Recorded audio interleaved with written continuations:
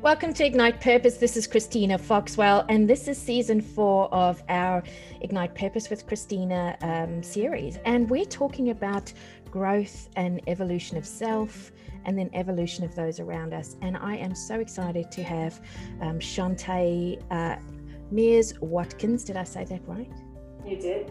Okay, who's the Chief Commercial Officer at Cliff Bar & Co. And I had the wonderful privilege to work with you and your leadership team. Was it 2 years ago? Feels like more. Yeah, about 2 years ago. It's about 2 years ago, yeah. Okay. Yeah, 2018, 2019. Yeah. So it was a while back, and yet we've stayed in touch. You've moved back to the US. You're in San Francisco. Yes. And I've invited you in because obviously we've kept in touch and watched each other evolve. And I really wanted to speak to you today about your journey as a leader and the importance of leaning into growth. Absolutely. What a great topic. Yes.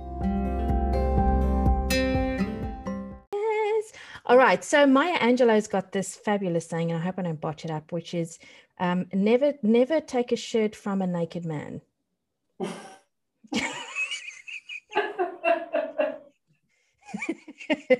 And so, don't you like that? I love it. All right. So you're a senior executive. Developing who you are is a critical component of not being the person, the naked man giving away a shirt, right? That's right. Talk to me about what learning, growth, and that development of self means to you. Yeah. One of the things I have had to learn in my career, especially I would say the last sort of 5 to 7 years, has been a continuous investment in my own self, my own mental health, balancing these really hard work periods with resting as hard as I work. So that I'm not that naked person trying to give away a shirt. You've got to have something to give. And I would say the first couple phases of my career, I'd get by working harder than everyone else, by putting in more hours, by doing just a little bit more prep. So muscling through getting work done. And as my spans of responsibility expanded, as the number of people I needed to influence expanded, I realized I couldn't be and have the impact at that scale by muscling. Yeah. That there needed to be a rejuvenation. I needed to make sure I took those rest periods, that I was investing in myself, et cetera. And so that's really been a journey that I've been on for the last few years, keeping that top of mind. My family plays a really big role in helping to keep me honest there. I have had numerous mentors and coaches that I've engaged to help to keep me honest and accountable as well over the years. And I try to make sure I put myself in a position where I have to learn something new. I have to, be on the edge of growth, at least, sort of one big commitment a year, right? Where I really have to work against something that's bigger than the day-to-day to keep me on that growth edge. I love that. As an executive, getting a coach to help keep you accountable, how hard is that? So hard. I think that it's interesting. I've had executive coaches maybe 4 or 5 times over the course of, my career over the last sort of 15 years. Yes. And I've had a dramatically different experience with coaches. Number one, I'm certain that the chemistry between you and a coach matters, right? You have to Absolutely. have a coach that fits you. And that you feel that can press you and to keep you accountable, and that you feel comfortable opening up to and being vulnerable. But I've had a dramatically different experience of when I was really mentally and emotionally ready to do the work than when I wasn't. And so the times when I was kind of winging it or just going through the motions or not really ready to, to lay bare the whys, the really deep roots of why I behaved the way I did, why I showed up in the way I did, and really willing to put myself out of my comfort zone to correct some of those behaviors. The growth it's undeniable between, one experience and another. So I think you really have to be ready to take on a coach. And only you, as an individual can say, like, I'm ready. I'm gonna cry, every week. That's okay. I'm going to be angry at myself because I didn't do my homework, and that's okay. I'm going to, really leap into this sort of courageous unknown of what it could look like to reach another level of greatness and leadership, really in service of all the people around you. As somebody who does alignment coaching, where we kind of get into the group, and then I do executive coaching, the coaching that works is when people jump in. Because our job as a coach is just to show mirrors, right? That's right. And to take people back to what they said and to get them to reflect back to what was important. Because we can't make the change happen. You make the change happen. That's exactly right. I remember, Christina, when we were working together, I remember you had us do a share, and we were off site, and we were supposed to bring an object and share a story that maybe we hadn't shared before, but sort of explained how and why we showed up. And I remember going around my house at the time, and because I was living outside of the country, I didn't have all of my stuff with me. So I was like, oh, well, what sort of historical objects would I bring? And it would have been really easy for me to pick up an object and to say, okay, I'm going to share this. And yes, it has some meaning to me. But I remember right as I left the door to go to that offsite, I switched the object that I took with me. Yes. And that what I took was actually, it was more deep. It was more uncomfortable, frankly. And I remember when I got to the point where we were in a group and we were sharing it, my heart felt like it was beating outside of my chest. And I acknowledged that in the meeting. And I was like, my heart is beating so fast right now, which tells me that I'm in the place to actually be vulnerable. Yes. Like I could have skipped out on getting to this level of vulnerability, and we would have gotten something out of it. But at that moment, I switched the object. I said, okay, I'm going to really, really go deep with this team. And I do think that approaching it with that level of honesty and truth and willingness to be vulnerable, ultimately made for a situation where our team could develop deeper levels of trust. And I could see me modeling that behavior as well. And I could see the shift. It was like profound. Shantae. I put something out on LinkedIn today. Dr. Susan David, I follow her. She's in the US. And she spoke about we have to walk through fear. We have to have the bravery to walk through fear. And that's learning and growth, right? That is absolutely right. Absolutely right. And then sometimes in the executive space, we get taught to ignore fear. Have you seen that? That's right. I think sometimes we are taught to ignore fear, and we can't. It's there. It's part of the human experience. I think as a human being, as a leader, when you acknowledge, number one, I don't know how this is going to turn out. I'm going to give it my best. I don't know how it's going to turn out. We have fears all the time. Fear that we're not going to be enough. Fear that we're going to give it our all, but yet and still it's not going to be enough. Right? That's probably my deep fear that I go to work with every day.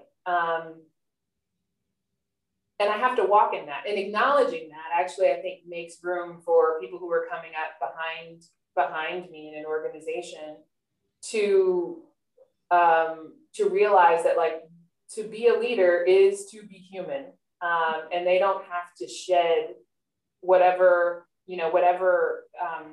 whatever layers they feel like of their authentic self. They don't have to shed those layers to fit in whatever mode of what they think a leader is.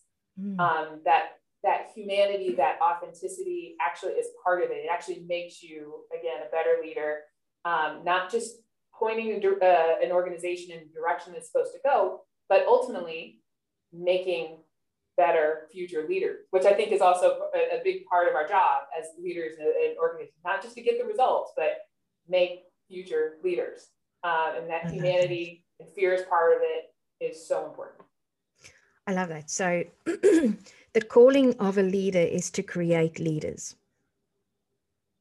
That's right. Be a leader of leaders. Be a leader of leaders.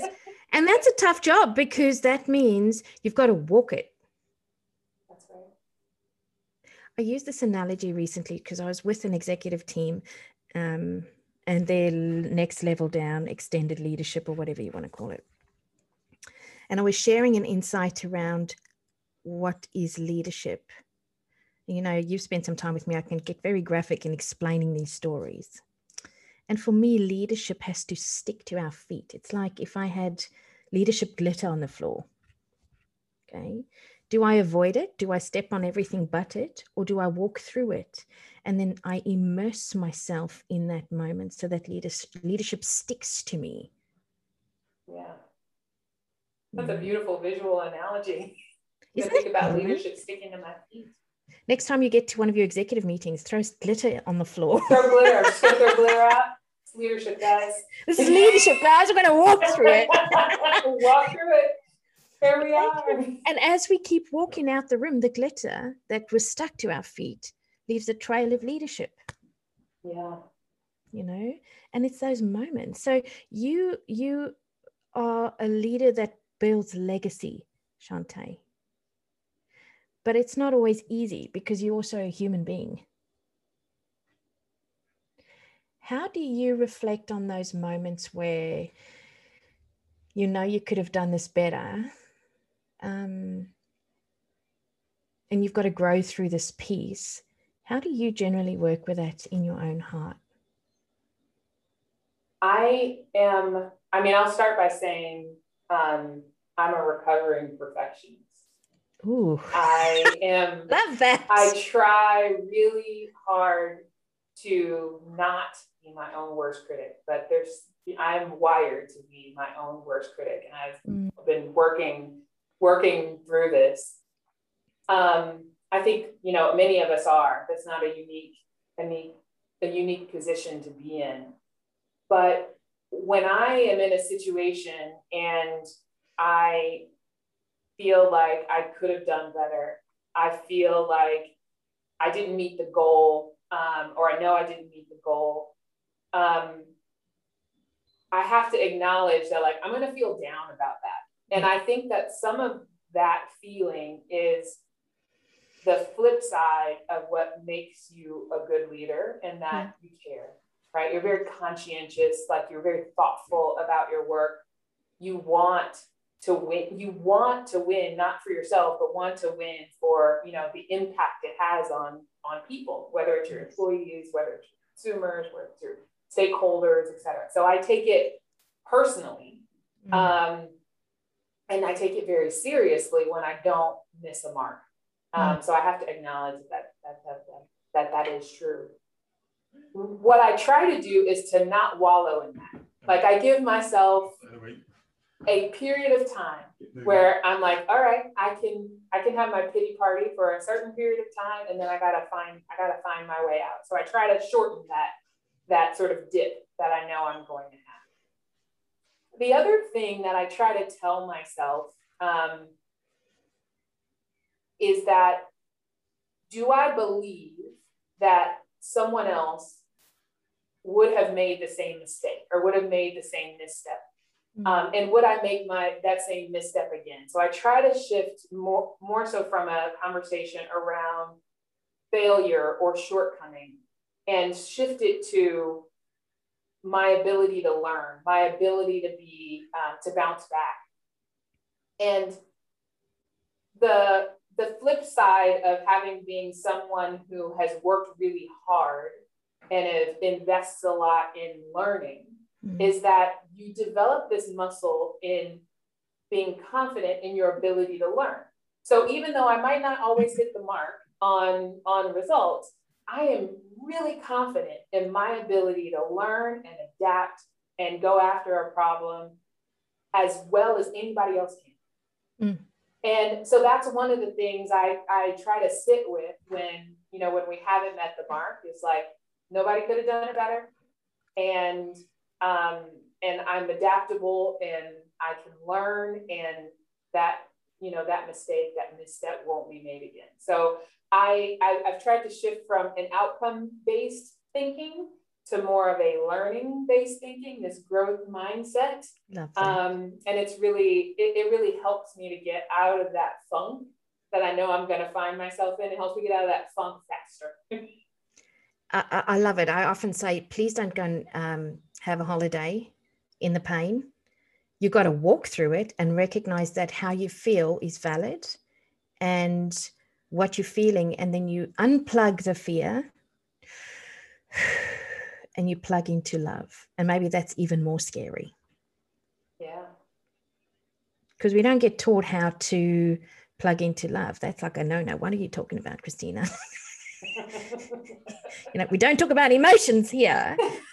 I have this analogy of a ninja Barbie. So executives, and specifically women, often, and you spoke about this now, we have this thing that we put on, this armor, which I call Ninja Barbie. Mine is Ninja Barbie, right? It's the persona we wear that's tough, agile, perfect, amazing. I can just keep going, right? Do you think we ever really shed it? Or do you think, and that's, I mean, this is an interesting thought, like it took years and years to craft the armor.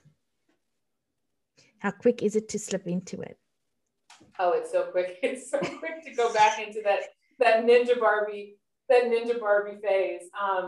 I think that it takes a lot of time and cultivation and being in a psychologically safe environment to feel like you can let that guard down, but it can go up so quickly, right? It takes moments. It takes,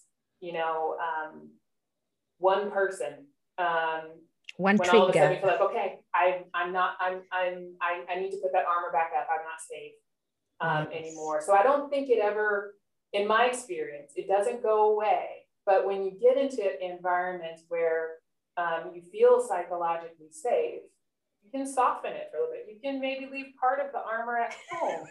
You don't bring all pieces of the chainmail with you. You kind of try it out. And so it's so slow to build, but it's so quick to lose that feeling of psychological safety. It's interesting, hey? It just takes one person to respond in a way that our brain picks up as an unsafe trigger. And then we show up and we are, we've disconnected, and suddenly we have to compete or be in that space. I have one more question I'd like to ask you. I wrote an article recently for a feminine magazine, hopefully it gets published. And it was about a glass ceiling that sometimes women feel that they get stuck under. And I said, well, the way I got out from under the glass ceiling, because I wrestled with that ceiling. Like I was like, I'm going to have war with you, man. I will make my way through. And it was stupid. I found I needed to get out from under the glass ceiling because I could, but only when I stopped wrestling. This analogy I've just given you, have you ever been there? Yeah, I have found myself, I'm a Black American woman in business, and there are not a lot of people represented at high levels in American business that look like me. And in some ways, there are a number of ceilings, quote unquote ceilings, that one would think I would bump up against. But but for me, it was a little bit different. I have felt as though there's so many potential obstacles that I could be distracted by if I chose to be, that just forget them all. Just, just do it. Just be yourself, and who knows where you're going to land. And so, with all of those potential obstacles, I could feel like I was trapped by them or I was confined by them. But I've tried to really try to put as much of that noise behind me, trying to bring the authenticity to the table, try to bring love to the table, as you call it, and lead from there. And who knows where I land. I have, been successful with that recipe kind of over and over again. But I try to just quiet that noise about what we think the ceilings are. Beautiful, because as soon as we focus on the ceiling, we've lost our ability to be who we are. Is there anything you'd leave for any senior leader and executive out there as one or two summarized points of if they want to unlock their success based on your story, what would that be? I think two things. One, how important the intersection of logic and empathy and authenticity are in creating trust. And we tend to have places where we naturally gravitate towards. For me, that's logic. It's very easy for me to jump into, what do the data say? What should you do? Empathy is also easier for me to connect with other people, to try to see things from their perspective, to care about other people, and act from that place. You talked about love. Love is actually, if I got down in my sort of 5 values in business, love is one of them. And when I say that in a work environment, people are like, oh, love. I know. Love is one of your values at work. But it's so true. You have to bring, the sort of human element, et cetera. We talked about humanity and empathy. And then the third one, which is frankly harder for me to maintain all the time, is authenticity.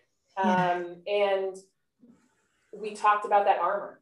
And I try to be, number one, I'm out in front often as a leader, often out in front as a Black American executive, and not a lot of people who look like me that appear set, right? So I get into these places where I try to feel safe. I try to think about making space for the next people to come through that glass ceiling, and I have at times felt like, oh, I'm not safe, and then I want to put the armor back on. So for me, that trifecta, when those 3 things are in balance, I'm at my best. And I think that people are at their best in sort of creating these environments where they create other leaders and they're being their full and true self. So that would be the one thing I would leave. The second is this importance of continuing to invest in your ability to learn and grow. I think when we think about the future of the leaders that we admire nowadays are less about being an expert in a field and more about their ability to adapt, more about their ability to take 2 seemingly disparate, ideas or arenas and bring them together. So I think more and more we will value adaptability over expertise. And so investing in this muscle of being able to be flexible, adaptable, continuing to keep yourself on a growth edge where you're not feeling comfortable in 100% of the work that you're doing, I think is so important. And it models the growth edge for the organizations that we all lead. Sorry. Exactly, because there is no tomorrow that we know for certain. There's only today.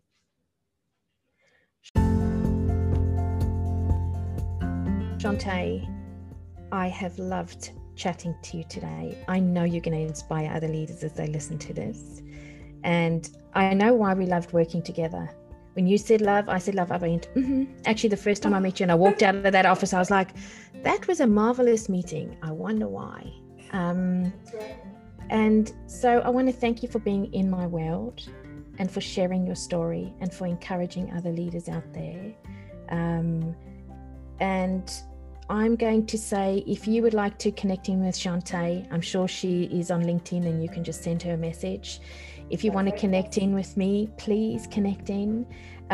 We want to make space for people to be the best leaders they can be. Absolutely. So, all right. Well, this was Ignite Purpose with Christina Foxwell. Thank you for joining us.